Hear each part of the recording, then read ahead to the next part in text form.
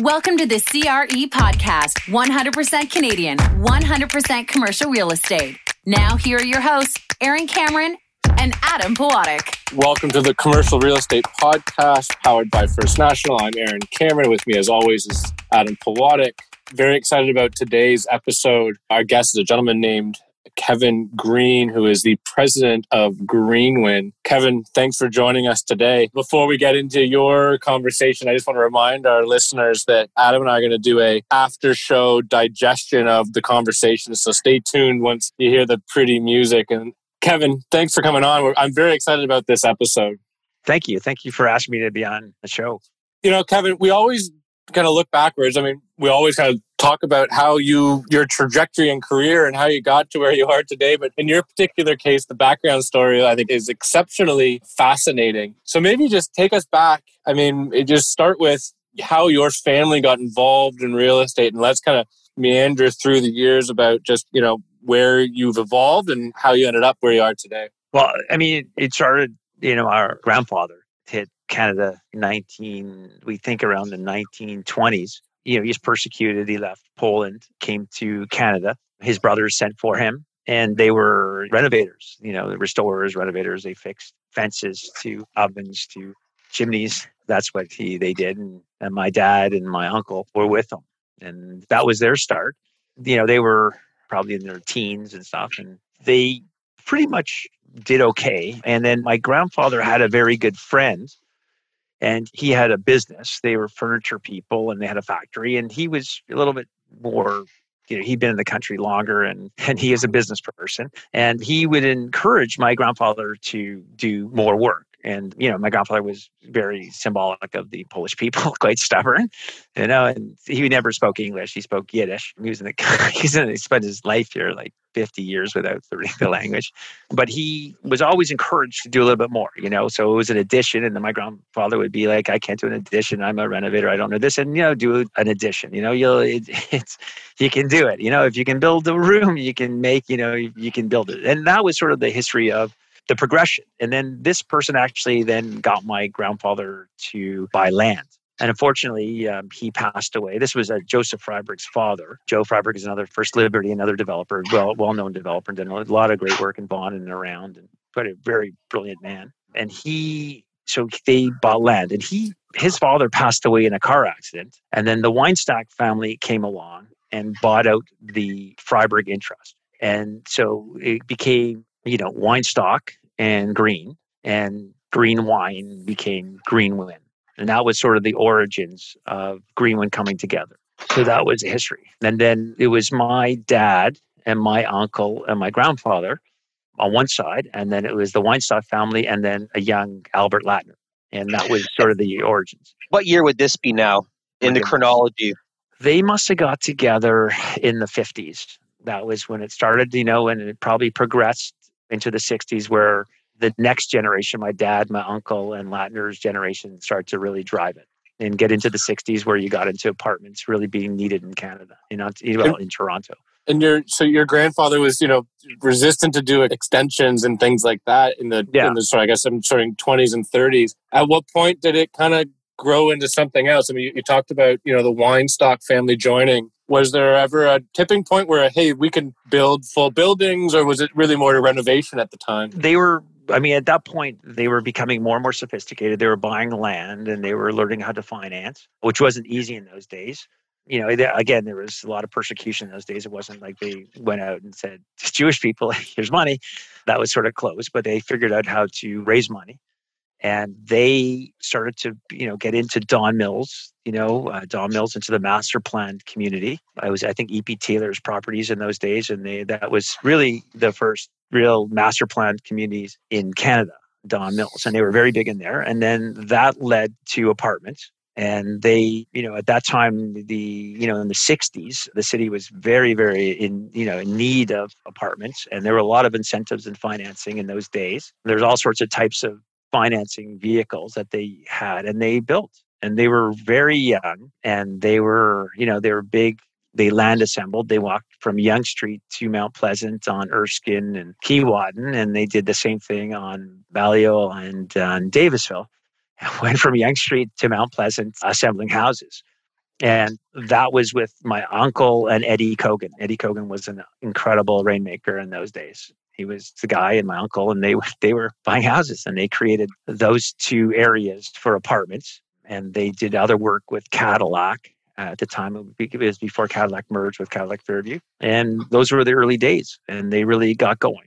Basically, if you look at the apartment buildings, it was probably one design.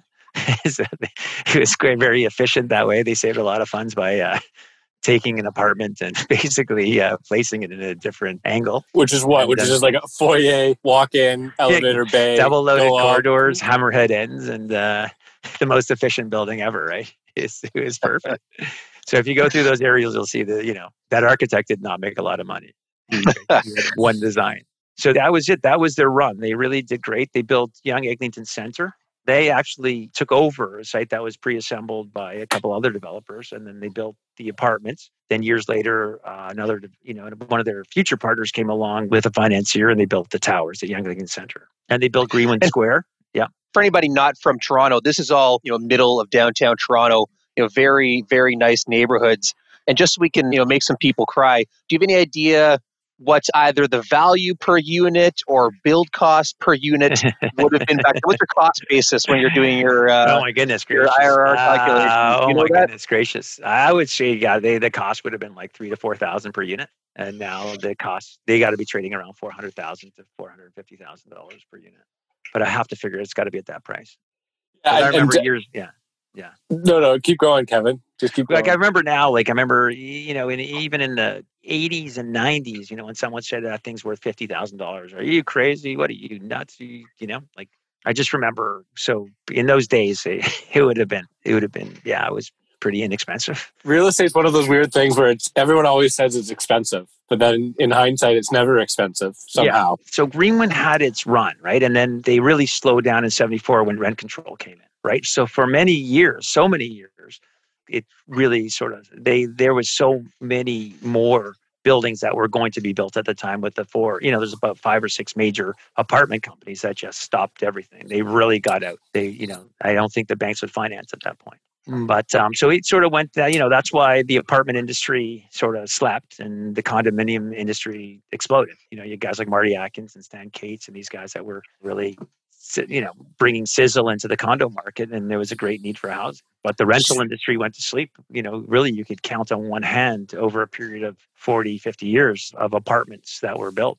So Kevin, give us some scope. So we talked about the growth and acquiring land and development in sort of the Yonge and Eglinton area. And again, for those that are not in Toronto, that's literally the center of the city. Like you can't get more geographically centered in Toronto. How many units had you built? How many apartments had you built? Like what was the family profile or portfolio look like at that point? Yeah. Greenwin was, it was probably I would say it's probably like 3,500 units in the Davisville area. And then I would say in the Eglinton, the Erskine, Keewatin area, Dunfield area, like I would say probably another 3,000 to 4,000 units there. So like 7 or 8 total. I mean, that's a lot of Yeah, units. they were busy. I remember Yonge Eglinton Centre was 2 towers of 500 each, Orchard View and duplex. They were busy. They really were busy. And how many were sold, or was it almost 100% retention when you guys would build these things? Well, I mean, they would hold, right? They would hold everything, until it sort of split, right? And then, as families grow and split and stuff like that, they went in different directions. The ownership changed and stuff. There were other owners in Greenwin. In order to get the financing on things, there was a lot of equity required. But those assets are now held, privately held by probably a lot of the original owners, the original founders of Greenwin, those families. So the 70s hit and rental controls hit, and then enter Kevin Green. How does that? When do you start?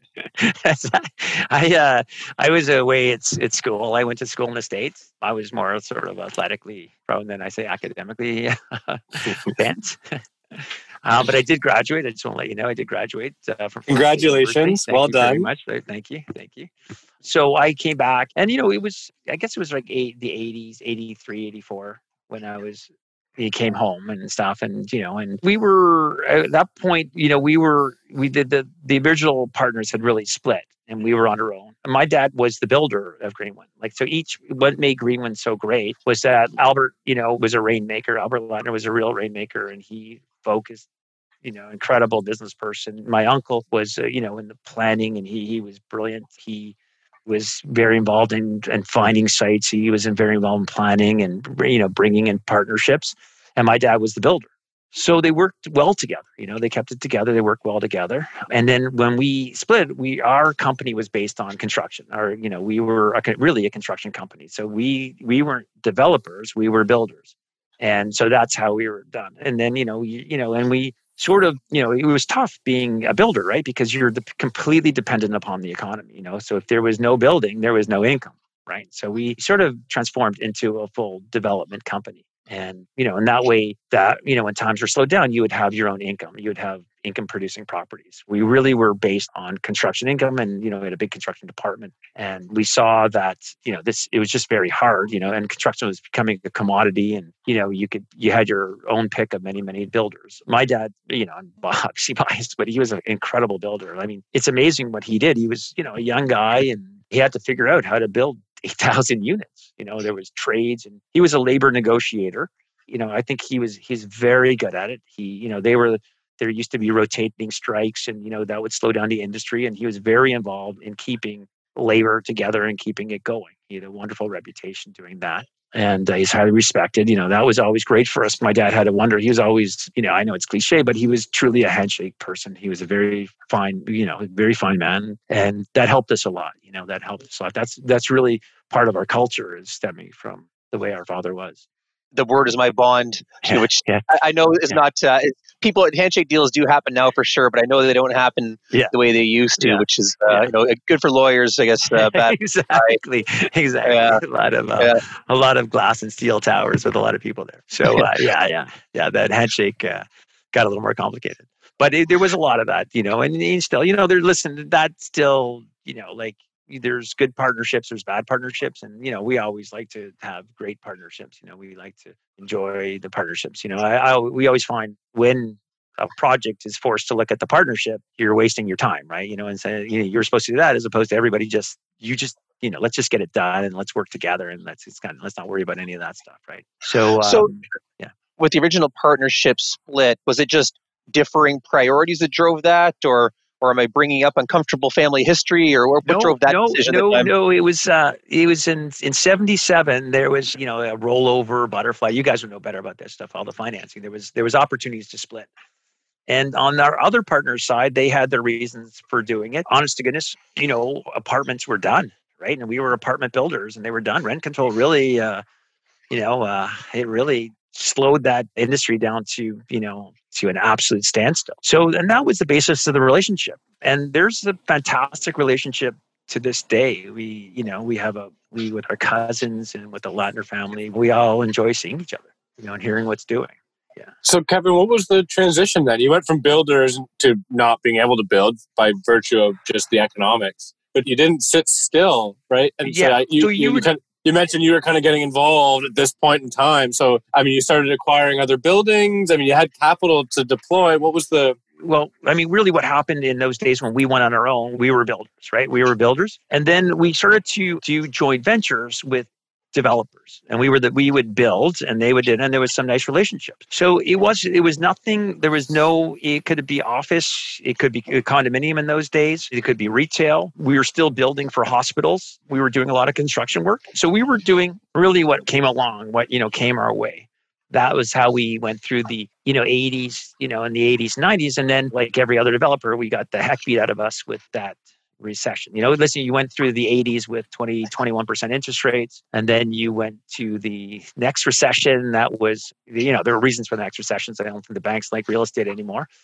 So there were different, it really slowed down. You got really hurt badly in those days, right? So you went up and you went down and stuff. And then I would say, that I can't tell you the exact time, but we really started to focus in on, on our knitting, and really looked at apartments, and we started to acquire apartments. This came later, though. I mean, this really came later. But we started to really focus in on the acquisition of apartments, the repositioning. We always felt that no matter what, you could do a better job, right? And I'm not saying that any managers are lesser, or better, but we always felt that if you could buy apartment buildings, you could always manage better. You could always do something to manage better, and you could always improve and stuff. And that was a big part of it. And we did start to acquire apartment buildings, and we really started to focus in, we focused in on apartments. And that's how we met you guys.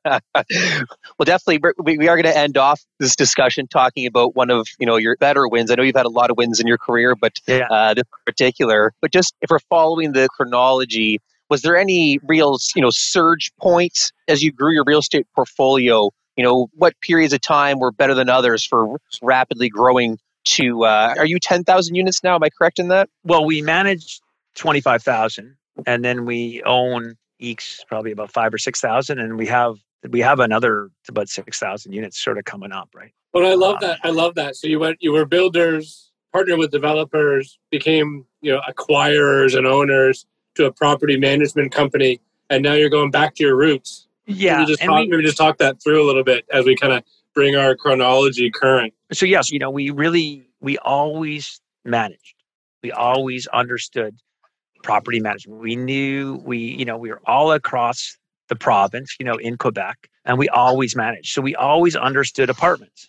We understood them, and we built apartments. So my brother was active. He was a builder, and we had a great builder that worked directly with my dad. And so we knew how to build apartments, and we knew how to manage apartments, and we knew everything about the culture of apartments. So really it made sense to start to focus. And so we bought and we repositioned, and then we started to build new, because really, the pressure of decompressing cap rates, whatever you want to call them, you're almost ending up with a new build at the same cap rate that you would build new for, right? Even though construction costs are skyrocketing, but it still made sense, right? And so we made a conscious decision to build up our planning division and build up our construction division and marketing, and to start to look for, opportunities on sites and stuff, right? So that's where we are today. But I think, I guess we can go back to one of the acquisitions that you guys were really intimately involved with, that really, I think, helped us a lot, was the Chalk Farm acquisition. And so there was two stories.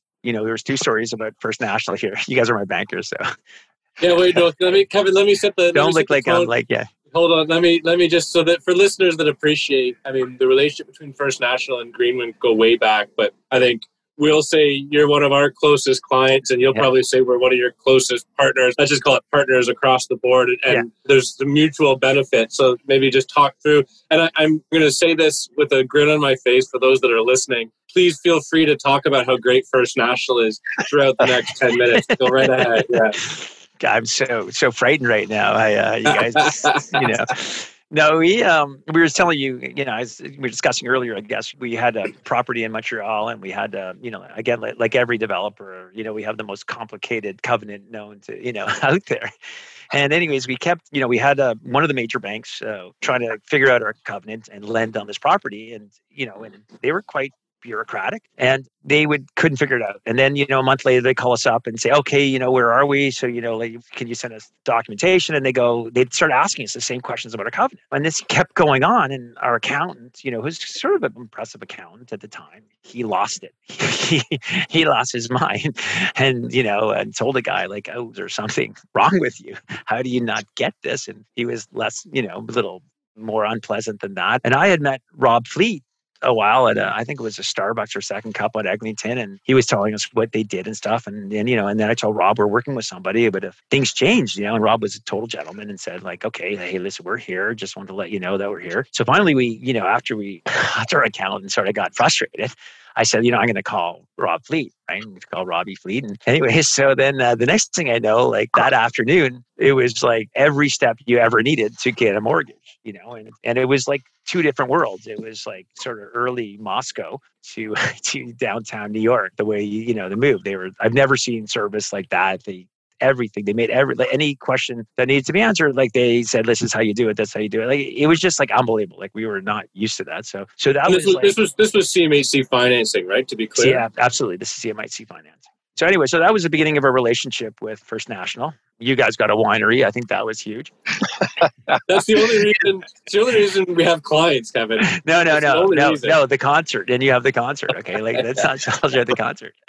So and I don't see any banks having wineries. So that was really the beginning of our relationship. And I sound like I'm promoting, on your marketing team, but keep going. Don't stop. Yeah. Just keep going. It was a truly different world. It was pleasure, and the culture of First National is very, very down to earth, and the guys we work with are awesome. We have a lot of fun together. And so that was the beginning, and we sort of worked together. We worked very, very closely together on financing, and then we had a acquisition at Chalk Farm, which was so Chalk Farm was 1,200 units, and in those days, it wasn't that long ago, but people sort of stayed away from that product, right? Yeah, Kevin, can you just describe again? We're a national listener base, so just describe the neighborhood. And maybe the quality and the style of the building at the time that you guys were entering. And maybe even just talk about the bidding process. For sure. Let's go through the whole story. Yeah, who owned it before? What was it like before you guys took over? So Chalk Farm, as it was known, was like Toronto Star's favorite, center spread. They would report on it, all the problems that they had there. Yeah. At the corner of Jane and Finch. At the corner of Jane and Finch. It was Jane and Finch too that we managed as well, and we managed Chalk Farm. So we had done a lot of work, and we did a lot of work revitalizing Jane and Finch. So we were quite confident walking into Jane and Wilson that we could revitalize Chalk Farm. And we knew that. And we got in there. We were managing it. We truly turned it around. And it was rough. I mean, it had its problems. But realistically, when you get into these assets, 2 or 3% of a building ruin it for some pretty awesome people. And we knew that. So, if we could sort of get that under control, we could turn that building. And then again, we had an option to buy it. And that was the big thing. And again, the banks, people weren't racing to finance that type of product in those days. It was, and I'm talking about 2014, 2015. It's not that long ago, but they really didn't have an appetite to finance those assets. And so I was talking to, again, Robbie Fleet at a golf tournament. And I was sort of saying, you got to finance this thing. This thing's going to be great. And I started to whine a little bit, saying like, oh my goodness, if they don't find it, we don't get financing, it's going to revert back. It's going to go back to the way it was. Kids aren't going to go to school. You'll see there'll be drugs, there'll be, murders. Like I was getting all mad saying, and using a couple of expletives here and there, that this has to be financed. If it doesn't get financed, it's just the worst thing. Explain how many units it was. Explain the size, Kevin. Like it was. It's 4 buildings. Yeah, it's 13 acres, 1,200 units, 4 buildings. It's big. It's a big community, and that neighborhood at risk and stigmatized because of those buildings. So if you get those buildings under control, get kids back in school, and get and help and bring in social programming, that neighborhood will jump up, and that's what we felt. And we were doing that. So we were doing that, and we were then getting financing was tough. So I was saying to Rob, and I was lamenting, sort of, this has to get financed, this. And Robbie goes, you got to say that to CMHC. I said, well, I can't say it to CMHC, because at that point I was at a golf tournament, and, I would say that my language wasn't the greatest when I was talking to Robbie. And I was really, really frustrated, thinking that, this is crazy. This neighborhood, if we don't get this neighborhood, no one's going to do what we did. We had taken a neighborhood that had 70 police visits a month and turn it down to 1 or 2 police visits. And we got that information from the 31 division, right? And we did social programming. We had Spider Jones is there helping children. Like, we did so much work. And I was sort of really frustrated, thinking, oh my goodness, how can they not finance this? How can they be true Canadians and let this neighborhood go back to health at risk and stuff? And I was, I was using bad language at the time. Rob goes, you got to go in and tell CMHC that story. So anyways, I go in there and I, told the story, and I was quite passionate, and I was like, came back sort of quite insecure, looking at Robbie going like, was that okay? He goes, no, you did great, buddy. You did great. You said it like it was. You did great. And anyways, we got our financing, and that was a big part of us. That was a big part of what we did. Those assets, rents started to move in those days. And that was a big part of us, because we got a lot of support from politicians. Politicians were fantastic. The Mayor Tory would come out, even before he was mayor, he would come out and support us. And really good people got behind these programs, because, by doing what we're doing, we're stopping people from being incarcerated at $120,000 a month. We're stopping police visits, and, we're bringing the cost downs all over here. And we're, all that monies that were going on is going into keeping kids in school, giving them food, giving them mentorship, playing sports with them, teaching them discipline. And anyhow, that was a big part of what we did. And Kevin, can you talk about the cleanup and not cleanup, but just the transition that you went through to get that asset, to get that apartment building, and just to help the community? I mean, I know there's school programs and sports programs, but even before that, you were doing like baking hours with the mothers and playing country music in the back alleyways. Oh my God, you know everything. Holy sugar plum. So that's called CEPDEV, Crime Prevention Through Environmental Design. So if you have a problem with teenagers, you're at a 7-Eleven and you have a problem with teenagers, congregating in front of your place, there's nothing you can do. Like, it's legal to loiter, outside. So what do? So a lot of these people would play country music to disperse someone. That was a function of CEPDEV. So CEPDEV is basically, making a building policeable, right? So police officers need to, when they do their policing, they like to be in the cars and they like to get around because, a police officer is not going to catch an 18-year-old on foot unless the guy was a former track star. So that's how they would police. So we would make sure all of the views were clear. You would remove unnecessary landscaping. You would make sure that doors are locked. You would make sure that the lighting was proper. Cameras were there. You would do a whole bunch of programming to make buildings safe, and really bring the buildings back to the way they first were. And we knew that these buildings are filled with unbelievably great people. They're people that really care about, their neighborhoods, their children, everything like that. And they were penalized by having 2 or 3% of these people that were in the buildings and stuff like that. And a lot of these people didn't have proper keys. Like when we got there, I mean, the vacancy was probably 30%. And then the unknown vacancy was like people that kicked in doors and took it over and stuff. So one of the things that, you would do is you would change the locks and that would certainly flush a lot of people out. Those were not pleasant conversations, but a lot of the people that, that were causing the problems for other people, once they were gone, once the place was safe, then we would bring in the social programming. So you go from a position where you walk home, quite nervous to coming home you would walk home to your home and you drop your kid off and they would get after school help. They would get a meal and they would get, they would get someone that had their back, right? These social programs, we were lucky enough to have leadership. We did this at Jane and Finch with Stephanie Payne, and thousands upon thousands of kids have, went on to schools. They had good meals. And we did the same thing at Jane and Wilson with Spider. And these kids, they felt like someone cared about them, right? So anyway, this was a great part of what we did, and I have to say it goes back to our roots, right? In giving back.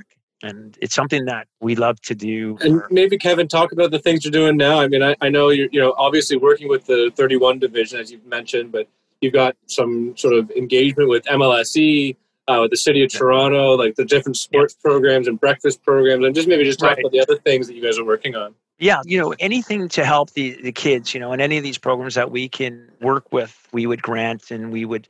MLSD has helped us so many times. They've gotten kids to basketball games. Unfortunately, a lot of these people have never gone anywhere. So like going to a movie, going to anywhere, going to a game is a really big step. So we have all sorts of programs. Food, unfortunately, is the number one. It all still comes down to food. And I remember at a meeting at Jane and Finch, I said to the executive director, wow, it's great. All these kids are hanging out. It's really cool. It's good to see these kids, and she goes, no, they're here. They're hungry. So you sort of learn sort of the hard way that food is still number one, but keeping them in school.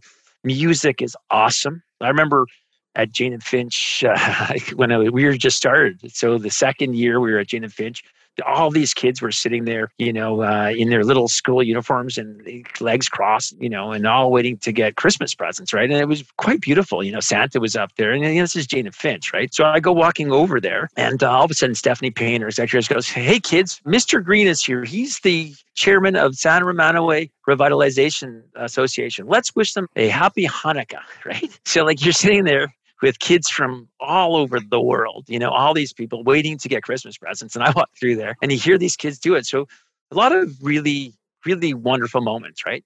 Like it really is something to see that transformation. And I think here's another plug for First National. So you guys were always like the happy parents. So every time we would do something, we'd have an opening, we'd have a program, we'd do something, you guys were always there, right? So that's another part. That's how like our cultures really work together. They really, you guys always spotted that and always supported it. You supported it financially, you always helped. I think our cultures align, Kevin, between what you guys are doing and what First National is trying to do. And for those listening, We didn't bring Kevin on just to promote First National, by the way. Yeah.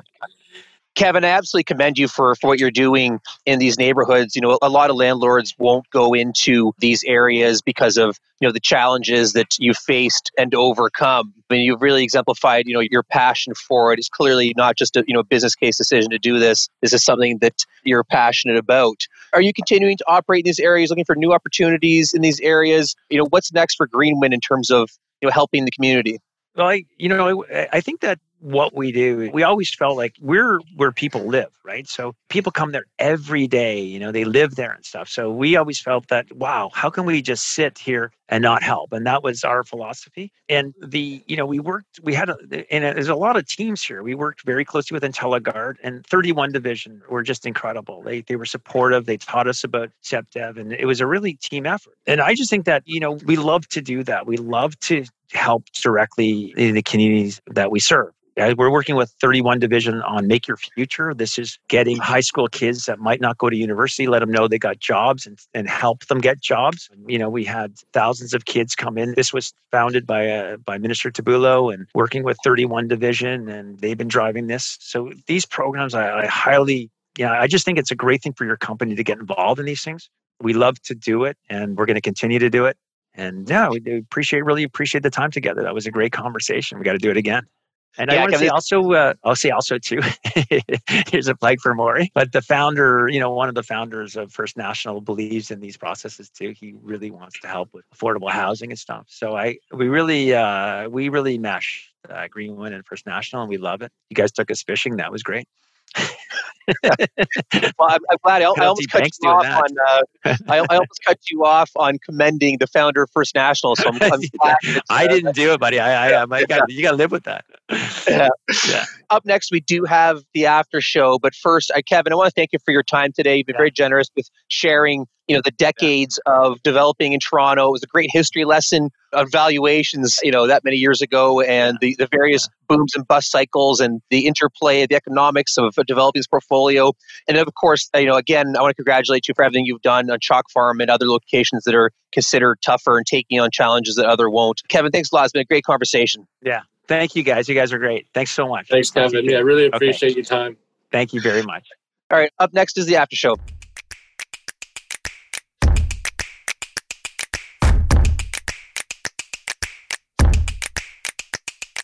Welcome to the Commercial Real Estate Podcast after show, where Adam and I talk like idiots for about 15 minutes and hopefully give you some kind of insight into, real estate or us being idiots. I'm not really sure. Life. Yeah. Yeah. This is where it gets real. What a cool episode. I mean, let's qualify it because, Kevin said a lot of really, really nice things about First National. And I said it during the show, but I'll say it again. We didn't bring him on to advertise First National. We'll have Jeremy Wedgbury on in a couple of months, who's our fearless leader. He'll advertise First National just well enough. We don't need clients of ours doing it. And Kevin did say it before we recorded and after we hit stop on the episode that he legitimately means it. And now I'm selling First National, but that relationship between us and them, it has been just fantastic. We do align, but the stuff that they're doing in certain communities around the city is just amazing. Like some of the stuff you hear them talking about for Chalk Farm or Jane and Finch, and you mentioned it really is challenges and obstacles that a lot of landlords just are not willing to face. It's not just keeping your units full and making sure all the rent's in by the 3rd or the 4th of the month and clean the lobby. There's real significant challenges. Could you imagine the police being at your property 70 times a month? That's mind-boggling. And to get that down to 3, that's a lot of hard work, a lot of hours put in. I don't think he liked my question about the country music, but I think that's just so interesting. They would literally play country music in the alleyways where there would be sort of a congregation, and as he referenced it, for ultimately to help policing of the neighborhood. But what a creative way to deal with sort of the challenges that these neighborhoods present at times. Yeah, and also you're not just risking your time and the challenges, you're risking your money too. 1,200 units is not going to be cheap. It's a lot of capital to put in areas that are slow to turn around. And so I do commend him for putting his money where his mouth is in terms of making it happen. I don't know ultimately what the final dollar figure was, and I'm going off memory, but I think the purchase price of that 1,200 units was around 90 million in 2015. So everybody can do the math. That's less than $100 a door in 2015, where I think assets, certainly in parts of the city, were trading at much larger than $100,000 a unit. I should say before we move on, Robert Fleet is an incredible man and a wonderful, wonderful originator at First National, but he's not the only originator. And so, Adam, if you're a landlord out there, you can call Rob, like, do it, please. But call Adam too, and you can compare the two to decide who you want to do business with. Thank you, Arian. I'm much too polite to toot my horn. So or one of the other 35 originators that we have that are also fantastic.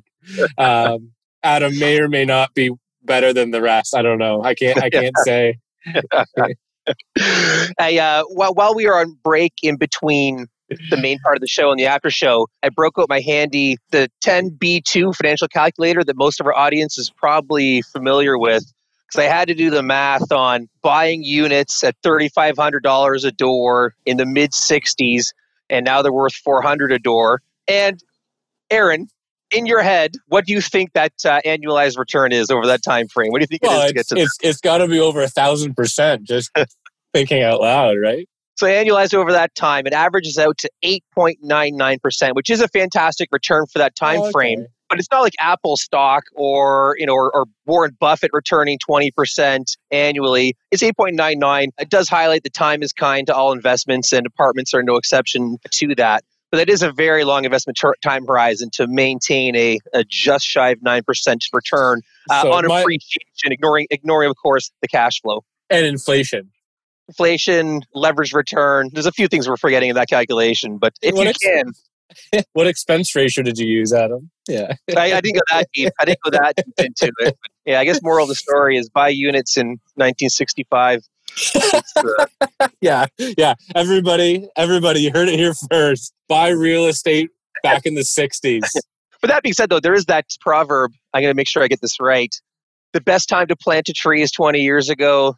The second best time is today, meaning maybe 2020 is a great year to buy real estate as well. And your grandkids will be thanking you because you paid only $400,000 a door for units that are now, $10 million a door in the year 2080.